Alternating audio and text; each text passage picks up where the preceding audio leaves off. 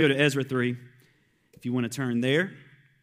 And this has been an awesome week. It's been a crazy week for us as a family. It's just about every natural thing that could go wrong with all of our possessions has gone wrong this week. So that tells me today's going to be amazing. So anyway, not that it wasn't going to be before, but y'all know what I'm saying. So we are going to talk about, so last week we talked about rebuilding altars. This week we're going to do the second part of Ezra 3 before we go into some stuff in Genesis next week. So this is going to be just, I can't wait for you guys to see some of this stuff. So Ezra 3, is everybody back in now for the most part? Everybody? Good. We'll go ahead and do giving because at the end I really want us to have some time to just process some stuff. So before we do that, Ellington, could you run back to my office and get the offering bucket because I totally forgot it again. And that gives people plenty of time to, thank you, prepare for giving. So it's the last week of the month. It's the last Sunday of the month. Can y'all believe May is coming up? It's crazy. Mine and Jordan's 6-year anniversary is next Sunday. So we'll be spending that with you guys. That'll be awesome. And then I'm trying to think what else is coming up. Our neighborhood's pool is opening Saturday. So it's super weird. Has anybody else's already opened? Okay, good, because it's way too cold right now. Veda, that's the thing about being a parent is like Veda's going to be ready to just like jump in, and guess who's got to also jump in to watch her in the pool? Me. So I love swimming and playing with her, but I also love not getting frostbite. So, so we'll just pray that the Lord kind of protects us through that, and hopefully it warms up a little bit, but might take that little heating tube I used for baptism, just stick it right down in the pool for a little while. The thing worked good. I'm going to take out my notes from last week so I don't get confused. Okay, we're going to give. Did he come back in here yet? Go ahead and prepare to give. If you're watching online, all the links are right there. And one quick announcement. Thank you so much. One quick announcement. If you give online, or maybe you haven't given online because you have to create an account. So typically, if you give online, you have to create an account so it saves all your information. That way we can send you tax forms, all that other fun stuff. But the day and age we live in, some people aren't comfortable with giving, that information or creating an account. Good news, now you can check out or give as a guest. So they just added that this week, our platform. So now you don't have to create an account if you don't want to. It's a lot easier because you can just go in and click it. But if you just want to give as a guest, that option is available now too. So if you haven't used that because of that requirement, that's gone. So anyway, dreamcolumbia.com/give, give on the app, and I think that's all the other way. And text, you can give every way. So anyway, we're going to pass this around. Kyle's not here, but Megan is, and they're about to get married. So the two are about to become one, so we'll practice that today. And Megan can give. If you want to give, raise your hand. I know it's the last couple of days of the month, so everybody's probably already given. But if you want to go above and beyond, this is your day. So anyway, thank you so much for giving. The Lord is just blessing and blessing through your obedience. So thank you so much for that. Ezra 3. I'm going to start reading today, and then we'll see where we go from there. It's going to be fun. It's going to be fun. Something the Lord's been doing in me. Thank you so much. Anybody else? Did she miss anybody else? Perfect. Okay. Thank you. Something the Lord's been doing in me is getting me past having to face the spirit of religion. And here's what I mean by that. And this is going to explain, so I want to explain this beforehand. A lot of times the Lord will give me whatever he wants to say in a sermon, and I'll process that through the lens of addressing the spirit of religion that it's going to hit first. And so what I mean is you and I grew up a certain way. All of us did. Especially if you grew up in South Carolina or the South, you probably grew up in the same church as everybody else. I mean, they're pretty much all the same. And that's it's not to dishonor anybody, but a lot of stuff that we grew up being taught was very just, it was Christianity, the religion, not Christianity, the covenant. And the danger is sometimes those seem similar. Sometimes the fruit seems similar, but one is manufactured and one is brought about authentically. And so when I'm processing some of this stuff that the Lord's giving me, or anybody else that's teaching, the first thing that I immediately think, not because the Lord brings this up to my mind, but just because it's natural, the first thing that I think is, okay, I've got to deliver this in a way that first addresses the spirit of religion in all the years hearing this.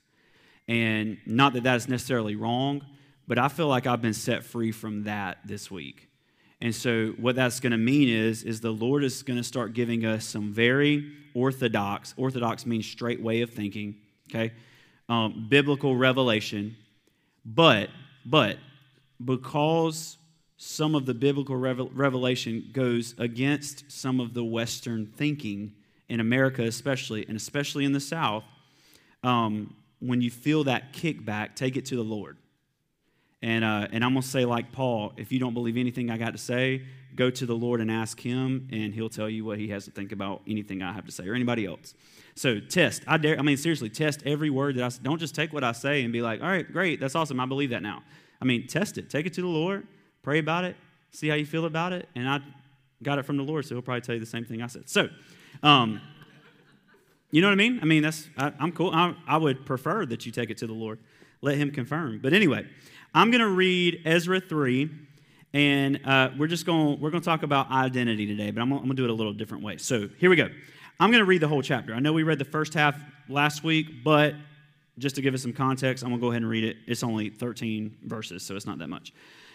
Ezra 3, verse 1, in early autumn, when the Israelites had settled in their towns, this is after exile, they're coming back to rebuild the temple, all the people assembled in Jerusalem with a unified purpose. Amen. Then Jeshua, son of Jehozadak, joined his fellow priest, and Zerubbabel, son of Shealtiel. That's a really weird word to pronounce, especially if you start saying bad words. Anyway, with his family,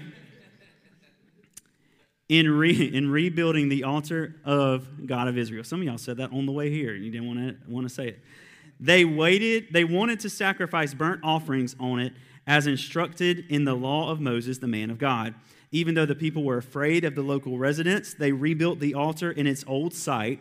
Then they began to sacrifice burnt offerings on the altar to the Lord morning and evening. They celebrated the festival of shelters as prescribed in the law, sacrificing the number of burnt offerings specified for each day of the festival. They also offered the regular burnt offerings and offerings required for the new moon celebrations and the annual festivals as prescribed by the Lord. The people also gave voluntary offerings to the Lord 15 days before the festival of shelters began. The priest had begun to sacrifice burnt offerings to the Lord. This was before they had started to lay the foundation of the Lord's temple. Okay. I taught on this last week. If you missed it, go back, because today will make way more sense if you know what last week was. But, verse 7, here's the new stuff. Verse 7, then, after they rebuild the altar, then the people hired masons and carpenters and brought cedar logs from the people of Tyre and Sidon, paying them with food, wine, and olive oil. The logs were brought down from the Lebanon mountains and floated along the coast of the Mediterranean Sea to Joppa, for King Cyrus had given permission for this. The construction of the temple of God began in mid-spring during the second year after they arrived in Jerusalem. The workforce was made up of everyone who returned from exile. I love that. Including Zerubbabel, the son, Jeshua, son of Jehozadak, and his fellow priest, and all the Levites. The Levites, listen to this, okay? Just process this through what the Lord's doing here, okay? The Levites, who were 20 years old or older, were put in charge of rebuilding the Lord's temple. The workers at the temple of God were supervised by Jeshua, or Joshua, whichever one you want to say in Hebrew, with his sons and relatives, and Kadmiel and his sons, all descendants of Hodaviah. They were helped in this task by the Levites of the family of Henadad. Now listen to this right here. Here we go. This is the whole message. When the builders completed the foundation of the Lord's temple, the priests put on their robes and took their places to blow their trumpets. And the Levites, descendants of Asaph, clashed their cymbals to praise the Lord, just as David prescribed. With praise and thanks, they sang this song, He is good, His faithful love for Israel endures forever. Now, ready for this? This is where we're going to get fun. Then all the people gave a shout, praising the Lord because the foundation of the Lord's temple had been laid. But many of the older priests, Levites, and other leaders who had seen the first temple wept aloud because they saw the new temple's foundation. The others, however, were shouting for joy. The joyful shouting and the weeping mingled together in a loud noise that could be heard far in the distance. Y'all ready? Here we go. I'm ready to ride, so I hope you are too. A foundation is the underlying basis or principle of something. It is what everything else finds its meaning in and is what everything else is anchored to. We know this well because when we were born again, and I'm going to fix maybe that language somewhere in this message. Born again is right. The Aramaic says this, and one of the Greek translations is this too. The Aramaic says born from origin. I like that way better. But anyway, we know this idea of foundation because when we were born again, we received the first fruits or the foundation of entirely resurrected life that is also to come. So we are co-resurrected with Christ, yet, since Jesus hasn't come back yet, we haven't literally been resurrected. So we're resurrected, and yet we're not resurrected yet. Okay? The reality and anchoring, the foundation, let's say, is already within us, and that will guide the fullness of the experience that is to come. So our identity as co-resurrected with Christ is what will anchor us and guide us to the point where we are physically resurrected with Christ. You with me? Okay. So your foundation, you ready? Your foundation dictates the integrity of your house.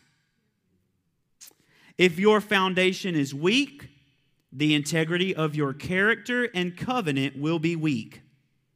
Likewise, if your foundation is strong, the integrity of your character and covenant will also be strong. So we had this happen in our house this week. We have a place in our floor that just didn't feel right, so we called somebody to come look at our foundation. And I told Lee McDermott, my spiritual father, the day that they came to look at the house, he was here at the church along with some of our other elders. We were just talking about the future and different things. And so anyway, so I told him, I said, you know what's funny? It seems like a lot of stuff that happens to our actual house is very prophetic to what the Lord's doing in his house. And so I was like, so Lord, please let the foundation of his house be solid because somebody's about to come look at our foundation. And so anyway, so they come look at the foundation and they check it out and it checks out great. The foundation's awesome. But we thought the foundation had a problem because the floor didn't look like what we thought it should look like.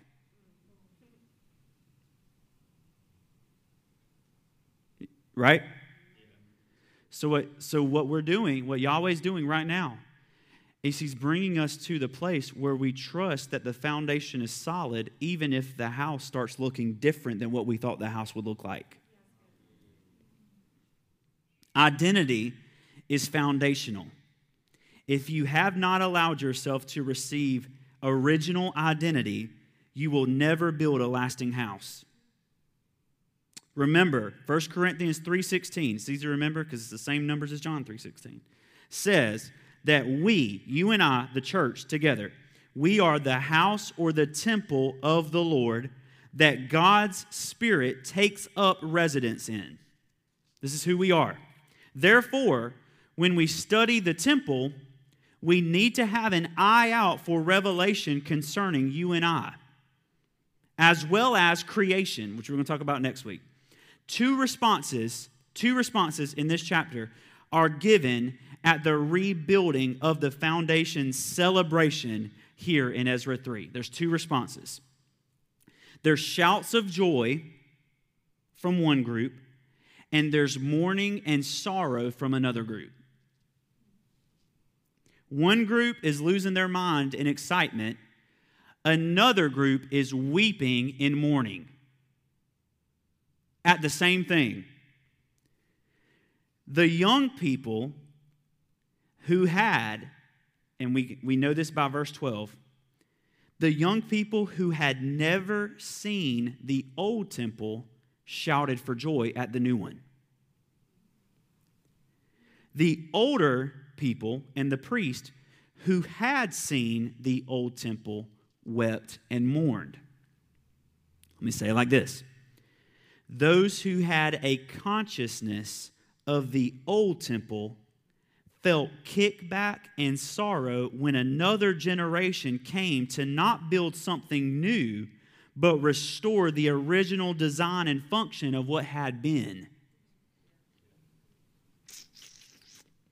Those who had no consciousness whatsoever of the old temple felt one thing, joy. Because it didn't look exactly like the old and had some different designs and different materials, the pre-exile generation could not see what the post-exile generation saw. I'm going to explain this. The group of people who had seen the old temple and was comparing the new foundation to the one that they knew before wept because this did not look like that. Another generation, though, that was raised in exile had never laid their eyes on the old one. They had no consciousness of what the old foundation looked like. Therefore, when they finished laying the foundation of what Yahweh had called them to do, they began to shout with joy because they have no consciousness of the old. Are y'all tracking with me?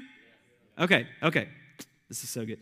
If we are the temple of God now, where His Spirit dwells, then we can see a direct correlation to those today who refuse to rejoice in the new identity given by the second Adam because they cannot let go of the old identity religion gave them by way of the first Adam.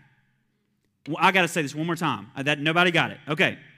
Just, if we're the temple of God now, which we are, and the Spirit dwells within us, which He does, we can see a direct correlation to those today who refuse to rejoice in new identity that was given to us by the second Adam, Jesus, because they cannot let go of the old identity that religion gave them by way of the first Adam.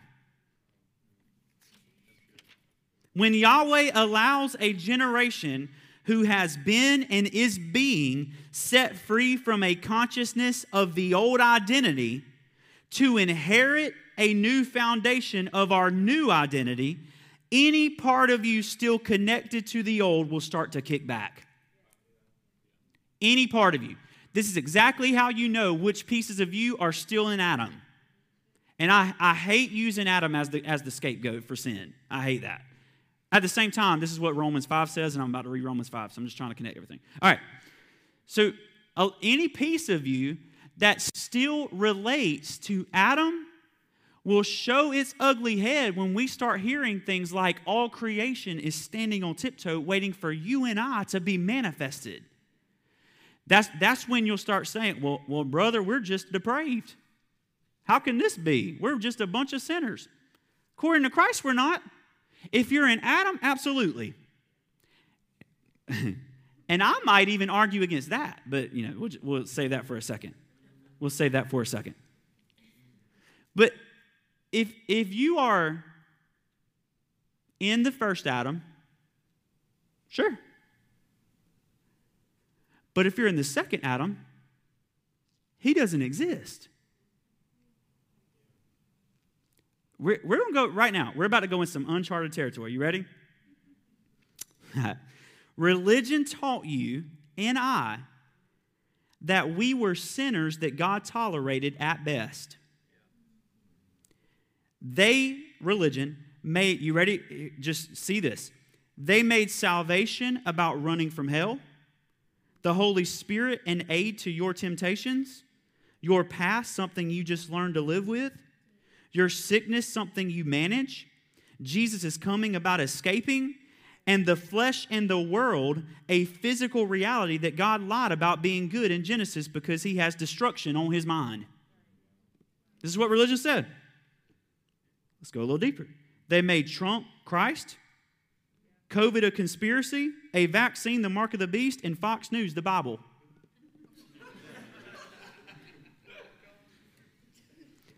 Sometimes I just say stuff like that because it feels good. Okay. But this is what we've done, right? We have more faith in a president than we do in the king. This is where we are. Okay. All of those have one thing in common. You ready? Every bit of that has one thing in common. They require you, the sinner, to be the foundation that everything is built on. All of those have one thing in common. You not being victorious because you're still a sinner. Religion makes everything about sin because everyone is sinners. You can't be free because you're depraved and chained. You need situations around you to change for you because you, as you were, have zero authority to do anything. So we will hold on to the blessed hope of leaving because we feel like we have zero authority to do anything while we're staying. And the gospel is, I've given you all authority. Now go and disciple, listen, people, but he doesn't say that. He says, go and disciple nations, which includes people, but it also includes the trees and the rivers and the birds and the animals, saying you're coming back to how you were designed. Okay, this is what I'm talking about. See, right there. Well, I don't know about that. You don't have to know about that. But I'm going to set it free. And if we want to sit around and talk about how depraved we are all day long, y'all can do that. But I'm going to live my life free, and I'm going to reign with Christ in his creation that, guess what? He gave me and you. He didn't raise up Adam and say, all right, y'all sit right here. I'm going to go be fruitful and multiply. No, he says, I made you in my image. You can do what I can do. Go be fruitful and multiply. Okay. But if you are in Christ, sin becomes irrelevant to your identity. Hey, religion, you lose consciousness of the one identified as sinner and rejoice in the new or original identity known as righteous. Righteousness means right standing. So being declared righteous means you never lose right standing. Your identity is permanent. So Jesus tells us salvation, Jesus tells us you and I are perfect. That salvation is about getting your image and likeness back. The Holy Spirit is God making his home in you. Your past is forgotten. Your sickness is made whole. Jesus is coming is God setting things right again. And no matter who's president or what's going on around us, we reign in the creation that we have been given. We are the only key to its freedom.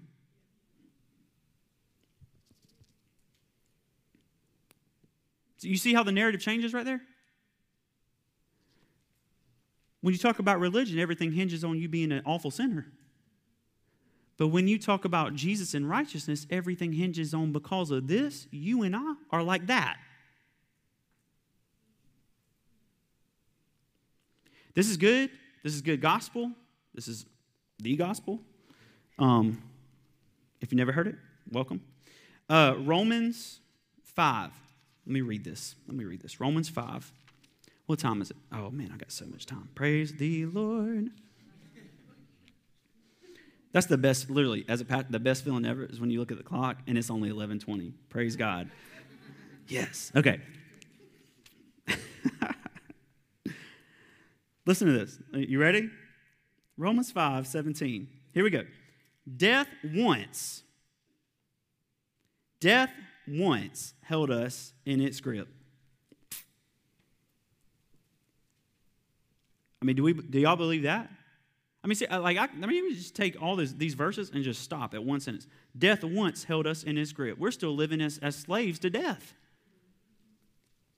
Okay. And by the blunder of one man, death reigned as king over humanity. Notice the past tense.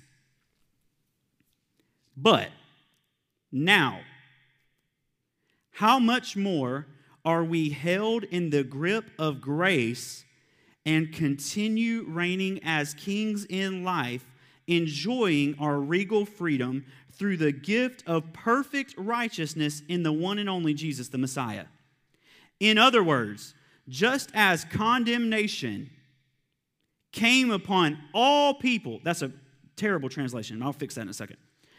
Just as condemnation came upon all people through one transgression, so through one righteous act of Jesus' sacrifice, the perfect righteousness that makes us right with God and leads us to a victorious life now available to all. One man's, I'm going to read it in the Greek. One man's disobedience opened the door for many to become sinners. So also one man's obedience opened the door for those same many to be made perfectly right with God and acceptable to Him. So then, the law was introduced into God's plan to bring the reality of human sinfulness out of hiding. Yet, wherever sin increased, there was more than enough of God's grace to triumph over all the more. And just as sin reigned through death, so also this sin-conquering grace will reign as king through righteousness, imparting eternal life through Jesus, our Lord, the Messiah. We have an easier time relating to Adam's disobedience than God's obedience in Jesus. It is much easier for us to look in the mirror and say that person is a sinner than it is for us to look in the mirror and say that person is the righteousness of God in Christ Jesus. Way easier. Why? Do we ever think about stuff like this? Why is it easier for me to say I'm a messed up, jacked up sinner than it is for me to say I'm perfect in His eyes? Why is that easier? Because if Jesus Christ, fully God, came to the cross to say it is finished and do away with the work of the first Adam, how are we still living chained up to the first Adam? I mean, we preach messages, we sing songs, we do missions, we do all this stuff with the mindset that we're still chained to somebody that, guess what, doesn't exist. It's not just a reality that we're just like, man, I hope we don't fall back into that. This reality doesn't exist anymore. This Adam doesn't exist. Let me ask you this. You know, all of it, we all, just think about this. We see reaching the lost as really difficult. How far do we go here? If my daughter gets lost, if my daughter is lost, does her being lost have anything to do with ownership?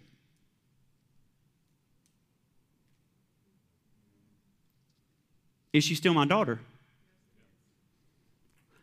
So we see reaching the lost as some big feat. Reaching the lost is as simple as showing people who they really are. This isn't who you are. Before I put you in your mother's womb, I intimately knew you. I knit you together. We were made in the image of God. Listen, man, I wish I could say what I really feel. I wish I could say what I really feel without maybe I will. You ready? We have an easier time believing people are born into sin than born into Christ. Well, brother David said, into iniquity I was born. Yeah, David was born out of a concubine, which is exactly why he writes that. So into iniquity, absolutely David was born. That's not talking about you and I. And when we choose to be obedient to the first Adam, absolutely. Salvation is going to come find the lost, the ones who have been misplaced. But a baby is not born into sin. So see, when I say this stuff, right? Why did we ever get to the place? Why did we ever get to the place where we think it's easier for people to be born into sin and nastiness? Because we easily relate to the first Adam. But if Christ came as the second Adam to so undo the works of the first Adam, why do we still think we're getting our teeth kicked in by an identity that Christ nailed to the cross? So how do you start seeing people differently? Let me say it like this. When the Lord goes after sin in you and I, does he go after us? It's not a trick question. No. Somehow the Lord can deal with our sin without touching our identity. Here's how we do it. Here's how we do it in religion. We aim at sin and simultaneously aim at the identity as well. And it's possible that you can aim at the sin while calling out the right identity at the same time. We don't do this. So if somebody's living in a homosexual lifestyle, you got real quiet. If somebody's living in that lifestyle, you know what we'll do? We won't aim at trying to pull out their original identity out of them while also going after the thing that shouldn't exist within that original identity. We'll go after them. And the Lord's calling us to a place where we have our aim on the first Adam to the point where every person on planet Earth knows who they are in the second Adam.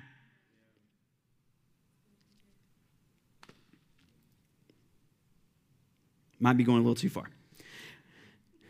John 1:29. You ready?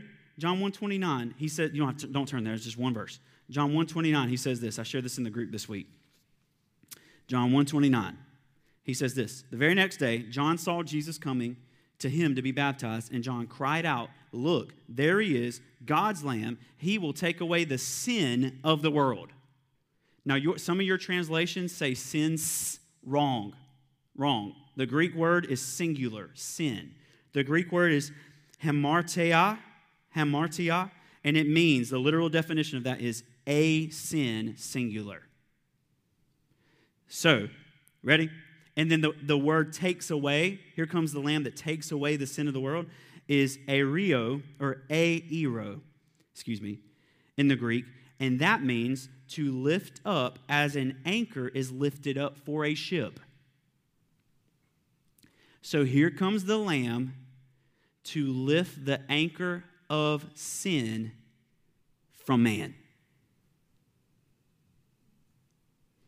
This is what the Greek says. If it's sins, which it deals, absolutely. That sin deals with every other sins, no doubt. But Jesus didn't come just to play defense every time you and I do something we're not supposed to do. Jesus came to deal with the root of what causes you to fall into that stuff in the first place. If he comes to deal with sins, it's never accomplished. I mean, think about this. If he comes to deal with every single sin, then every single time that we mess up, he's got to do it again, and do it again, and do it again, and do it again. But if he came to deal with the first bite of the fruit that allowed us to fall into this in the first place, then he completed a work that you and I can live in regardless of what we're walking through. If he deals with the root, guess what happens to the tree? It dies. So if he deals with the root of the first Adam, guess what happens to the first Adam? It begins to die. And I'm not talking about Adam because he was redeemed afterwards. So that's what I want to say. I don't want to put it all on Adam. But to use the words of Paul, the obedience that caused us to fall into a sin consciousness, now we need to take the same zeal that we have in relating to Adam and his nastiness, and leverage that same zeal into seeing ourselves as the righteousness of God, perfect in the eyes of Yahweh. The same zeal. Every single day that I spend beating myself up over all my mess ups, I need to take that same beating up and put the same passion to work in convincing myself that I am the righteousness of God in Christ Jesus. I'm the head, not the tail. I'm the first, not the last. I'm above only and not beneath, because he died on a cross to buy that. He didn't die on a cross so that you could walk around saying, I'm just a sinner, but at least I'm forgiven. No, he died on a cross so that you could walk around healing people, setting people free, releasing creation back into its design to the point where he comes to reign with us. I feel like preaching today. So, y'all with me? That's all right. I'm there anyway. Did the death and resurrection of Jesus, ready? Give God an easier way of forgiving you every single time you do something? Or did it give us something greater? Sins, as a lot of translations wrongly translate that, does not deal with the core. Deals with the fruit, deals with the actions. But sin, one, deals with the original action. It deals with the core of what causes any other action that follows. Here we go. When Jesus deals with sin, he actually starts dealing with the identity of sin. So let's say it like this. Look, here comes the Lamb to lift up the anchor of the identity of sin in humanity.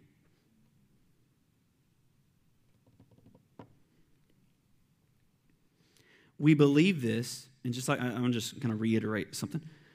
We believe this, yet we don't know we believe this just by the fact that we call unbelievers lost. This is what we're saying when I look at somebody and I call them lost, it's my spirit. I don't even think about this. It's your and my spirits telling us, confirming in us that is intended to be mine. The people around us that are unbelievers, there should be, and this is something that's convicted me this week, and this is why I'm kind of real passionate about this right now, but there should be a drive in us to show the people around us that this is not who you are. Do you know what I'm saying? I don't need to call, because I didn't knit anybody together in their mother's womb. He did. They're not mine, they're his. So when you see Jesus walking around, he's not going to people trying to convince them that he's God. He states he's God. And then those who are willing to take the risk and believe that he is actually who he says he is are the ones that step fully into who they are. And guess who those were? The prostitutes, the tax collectors, and all the people that the religious said we don't want. This is what Jesus says. He goes to the Pharisees, you ready? He goes to the Pharisees, and he looks them dead in the eyes, and he says, the prostitutes and the tax collectors will see the kingdom of God before you do. That's what he tells them. You know why he tells them that? Because he wasn't concerned with the first Adam in them. He was concerned with the fact that they were finally starting to believe they were about to be set free by another Adam. He's not looking for you and I to beat ourselves up. He's looking for you and I to be convinced of who we actually are. Sin isn't an identity. Sin is a mask. Adam's identity in the image of God did not change when he sinned. A mask, a veil was put over his identity. And Jesus came to do what? Tear the veil.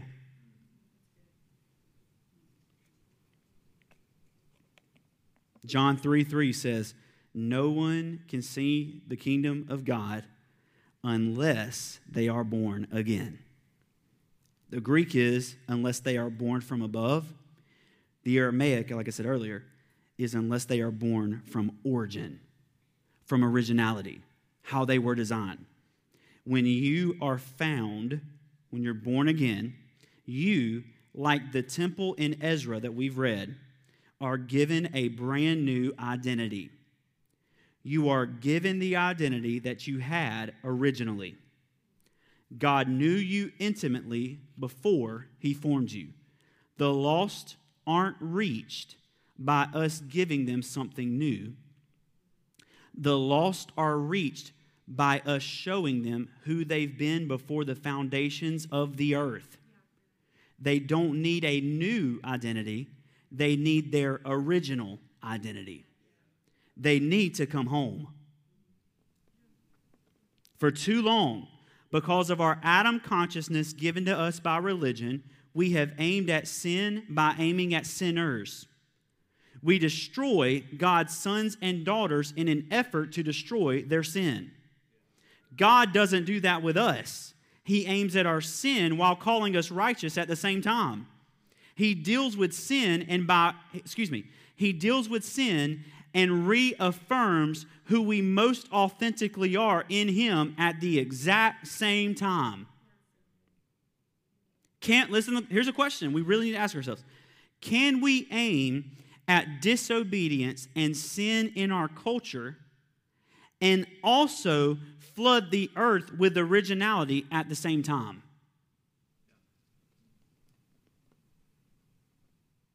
I believe we must if we're going to see his kingdom come. This is something the Lord has really convicted me about this week, is how I see those who I call lost. How I view those who I call lost.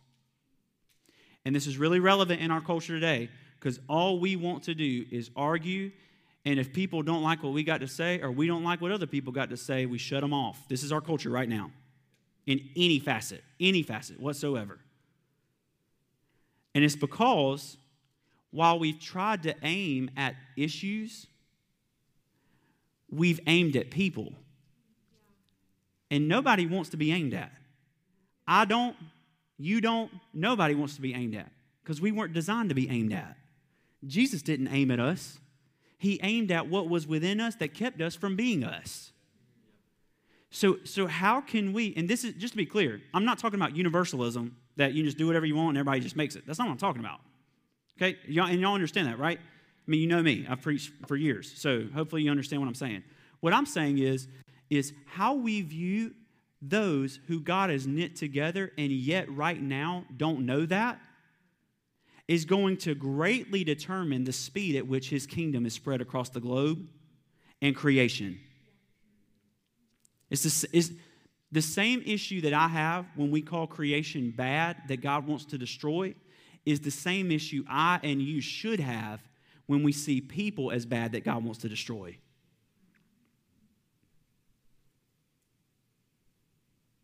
If it weren't for people in my life that called me to a place that said, this is not who you are, I would be so lost today, it's not even funny.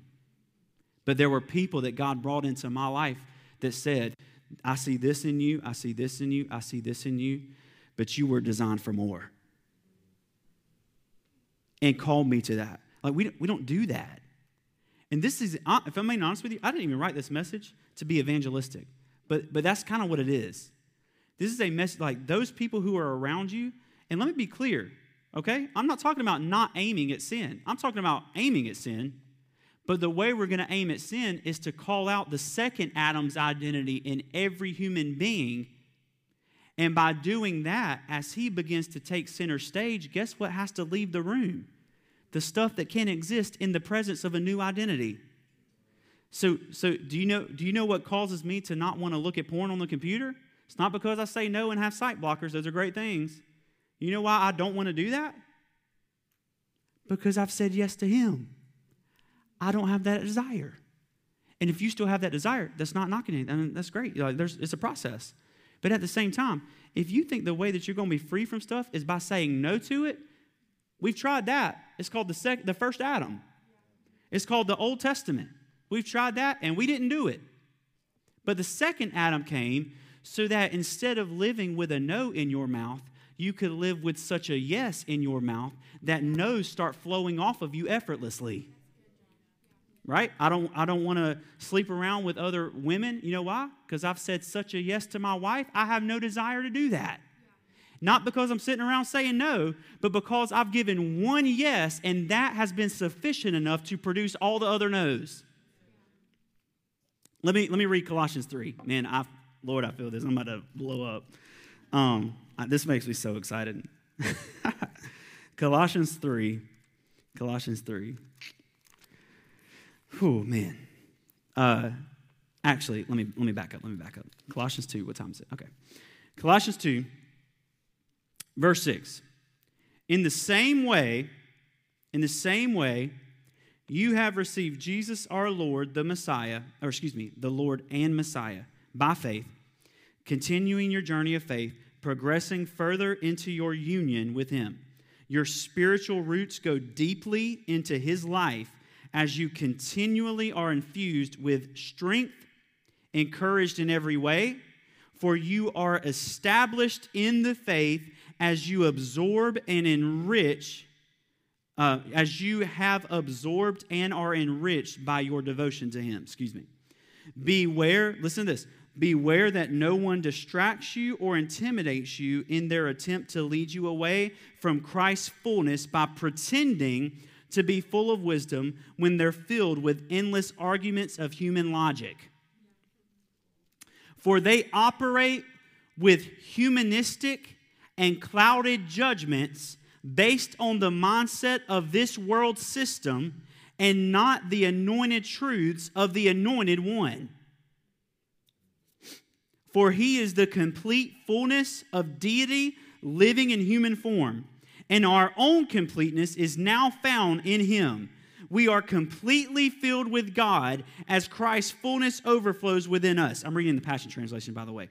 He is the head of every kingdom and authority in the universe. Through our union with Him,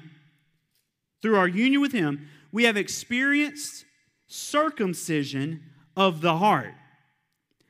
Listen to this, all the guilt and power of sin has been cut away and is now extinct because of what Christ the Anointed One has accomplished for us. That was real good. That's a good place for amen. That's okay. For we have been buried with Him into His death. Our baptism into death also means we were raised with Him when we believe in God's resurrection power, the power that raised Him from death's realm. This realm of death describes our former state, for we were held in sin's grasp. But now we've been resurrected out of that realm, never to return, for we are forever alive and forgiven of all of our sins. And let me just be clear. The realm of death describes our former state, for we were held in sin's grasp. You could apply that to who you were before Christ. Paul's right there is talking about before Jesus came and did away with the power of darkness.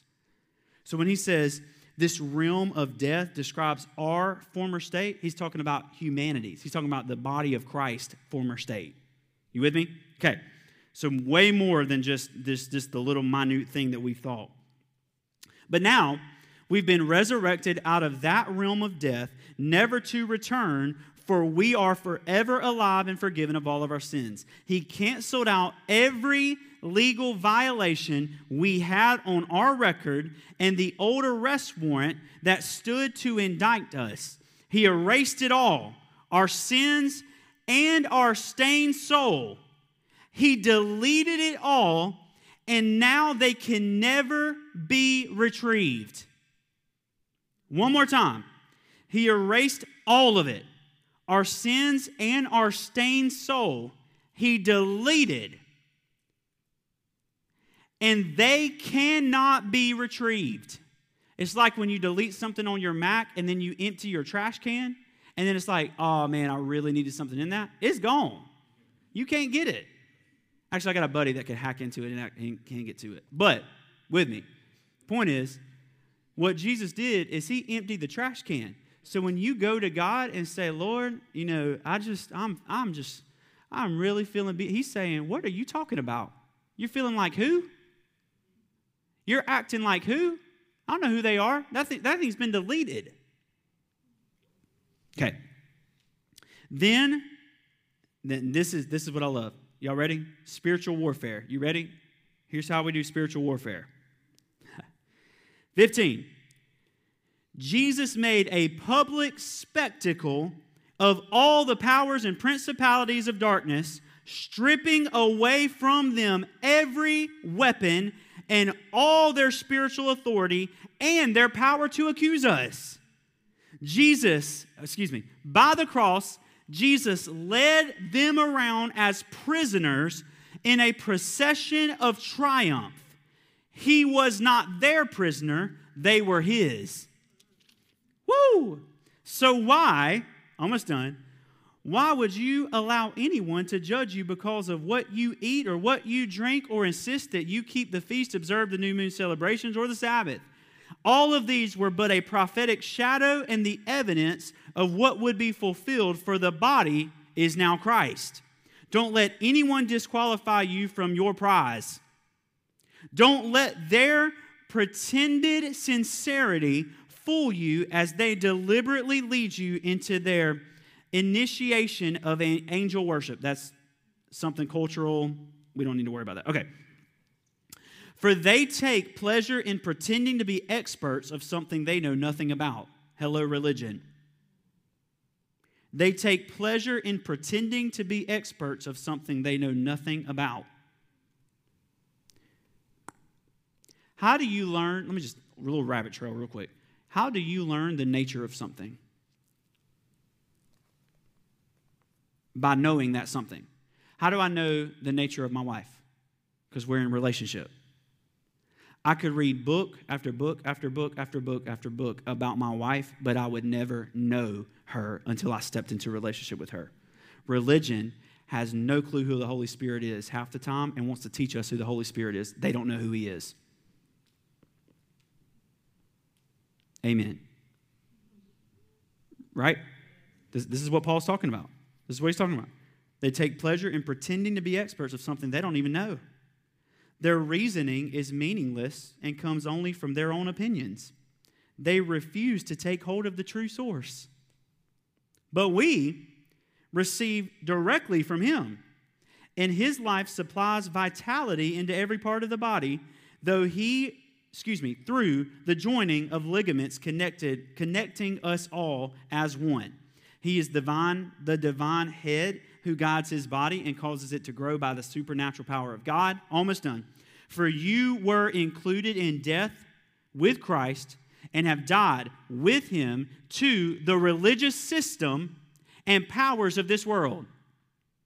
I'm going to take a drink while y'all think about that one. What was his death? His death was so that you and I could die to A, the religious system. Check. And B, the powers of this world. What's left? Do not retreat back into being bullied by the standards and opinions of religion. For example, their strict requirements. You can't associate with that person, or don't eat that, or don't touch that. These are the doctrines of men and corrupt customs that are worthless to help you spiritually. For though they may appear to possess the promise of wisdom in their submission to God through the deprivation of their physical bodies, it is actually nothing more than empty rules rooted in religious rituals. A few more verses. 3:1. Christ's resurrection is your resurrection too. This is why we are to yearn for all that is above, for that is where Christ sits enthroned at the place of all power, all honor, and all authority. Yes, feast on all the treasures of the heavenly realm and fill your thoughts with heavenly realities, and not with the distractions of the natural realm. Your crucifixion with Christ has now severed the tie to this life, and now your true life is hidden away in God in Christ. And as Christ himself is seen for who he really is, who you really are will also be revealed. For you are now one with him in his glory. Last couple of verses, I promise. This is just too good. Live as one who has died to every form of sexual sin and impurity. Live as one who has died to diseases. Notice, he's not saying say no to this stuff. He's saying live as one who never even knew what it was to begin with. It's dead. You understand this? He's not saying say no to sexual sin and impurity. He's saying you live your life as if that never was given breath. Live as one who has died to every form of sexual sin and impurity, as one died to diseases and desires for forbidden things, including the desire for wealth, which is the essence of idol worship. Salah. When you live in these vices, you ignite the anger of God against these acts of obedience. Also, note right there, he's talking to the body of believers. Note right there that he does not aim at the believers. He aims at the acts of disobedience. Do you see this? Amazing. That's how you once behaved, characterized by your evil deeds. But now it's time to eliminate them from your lives once and for all. Anger, fits of rage, I'll take that from me. All forms of hatred, cursing, filthy speech, and lying. Ready? Here we go. This is it. Lay aside your old Adam self with its masquerade and disguise. Another way you could say this is lay aside your old Adam self with its costumes. For you have acquired new creation life, which is continually being renewed into the likeness of the one who created you, giving you the full revelation of God. In last verse, in this creation life, your nationality makes no difference, your ethnicity, education, or economic status, they matter nothing, for it is Christ that means everything as he lives in every one of us. Thank you, Paul. We will not taste the fullness of the original new house Yahweh is inviting us to build until we stop looking to the old and lose every single ounce of old identity consciousness within us. You can trace 100% of my questions and your questions and our issues to the pieces of old identity remaining in us. All of them. Any questions that we've had about God and his nature and issues that we've had about God and his nature, all of those can be traced right back to a relationship with the first Adam. All of them. All of them. And that's not to say that's a bad thing. It's to say that the Lord has given us access into freedom. How do you get to the place where you have questions and complete and total trust at the exact same time? Die to Adam. Because if I'm alive in Christ, I can say, I completely trust you, but this doesn't make sense, this doesn't make sense, and this doesn't make sense. But I trust you enough to know you'll give me the answer when I need it. Easy. I don't know why this happened, but I trust you. I don't know why this is going on, but I trust you. I don't know why. It seems like every time we get a financial blessing in our lives, all of our possessions start breaking. But I trust you. That's us personally this week. But, you know what I'm saying? Every car we own in our house, all of it's just losing its mind. But this week, the Lord's continually reminding me, do you trust me? It seems like every single thing that the Lord has done in us always circles back around to the question, do you trust me? All of it. I preached this in the theater the second month of our church almost 4 years ago. Do you trust me? No prayer life, no devotional life, issues tithing, habitual sins, being chained to your past, anxiety, trouble understanding Scripture, all of that.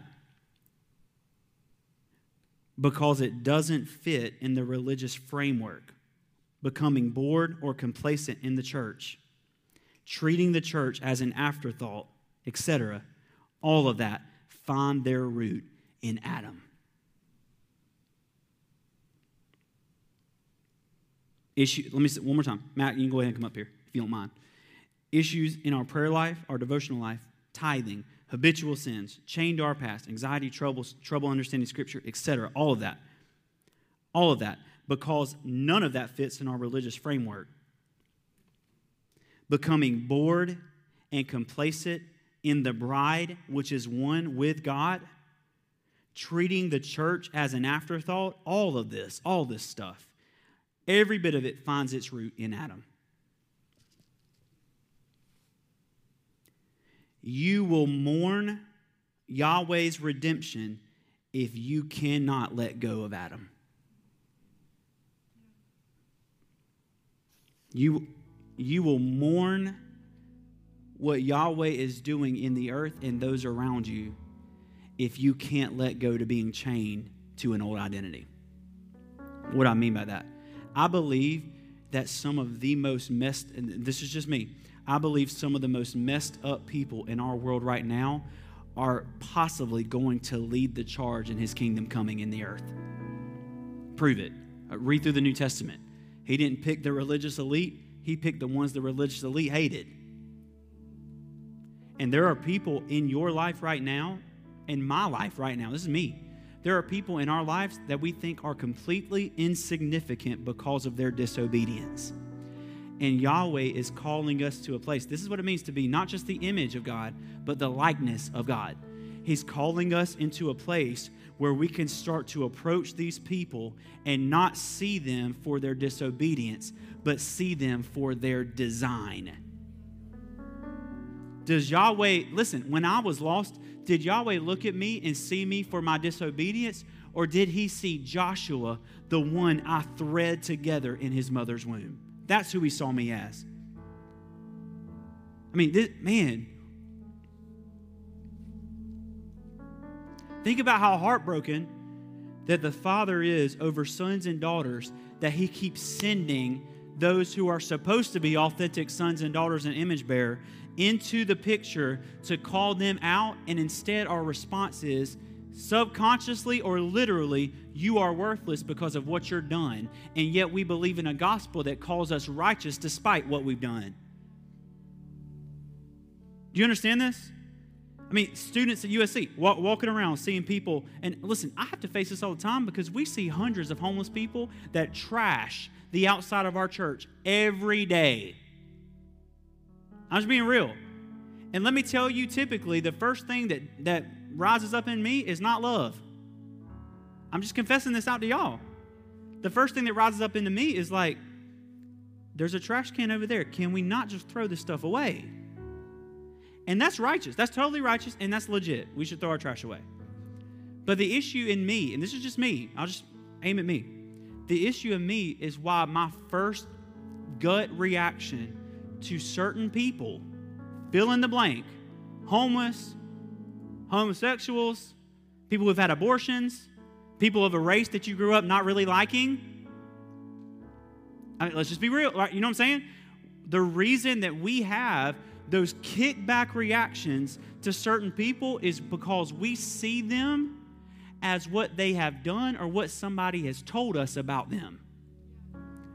We don't see them for who they are. This is huge. This is huge. And the reason that I feel like Yahweh wants to bring us into this understanding is because where we're about to go is extremely significant. We're about to get into the place where he begins to teach us why every bit of his creation was designed to be a temple containing his glory. Mega stuff that the Lord's bringing us into. But the first thing he has to bring us into was last week rebuilding the altar of devotion before we ever touch his temple. But then as we begin to start rebuilding his temple, he's going to bring people. He's already done this. Look around the room. He's going to bring people. Look at me. I mean, we went to a worship night Tuesday night at the church that I used to be a worship leader at. Back when I was more lost than you can imagine. If I'm just being honest. It's about my ownership. The ownership of my life, I was a son of God. And yet I was more misplaced than anything you've ever seen in your life. I thought everything was about me. I thought ministry was about me, and all I cared about was getting fans. That's all I cared about. So we go back into that same environment. The first time I've ever been back in that environment since we started this church. First time. We get back in that environment Tuesday night. And I'm looking around and I'm saying,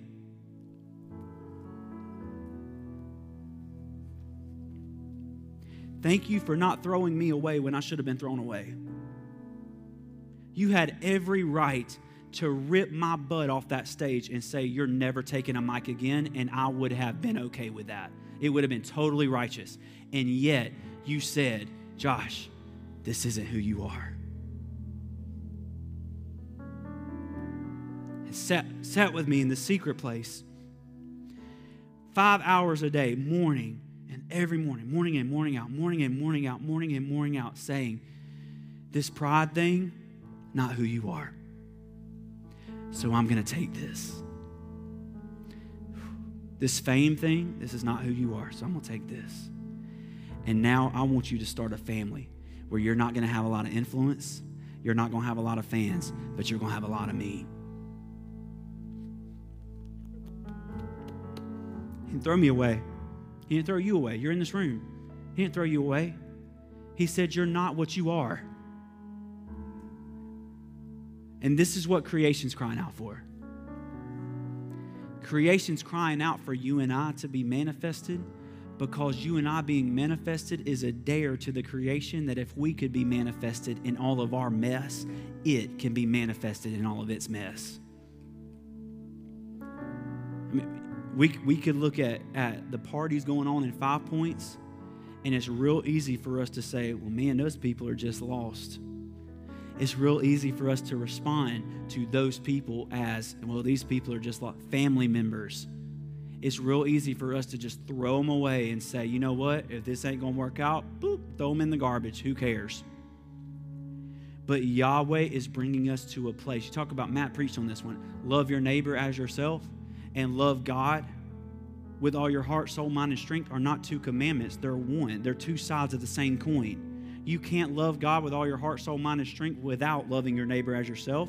And you can't love your neighbor as yourself without loving the Lord your God with all your heart, soul, mind, or strength. And so he's calling us into a place where it's one thing to say, this is what I believe. It's a whole nother thing to look at somebody who this thing was written about and say, this is who you are.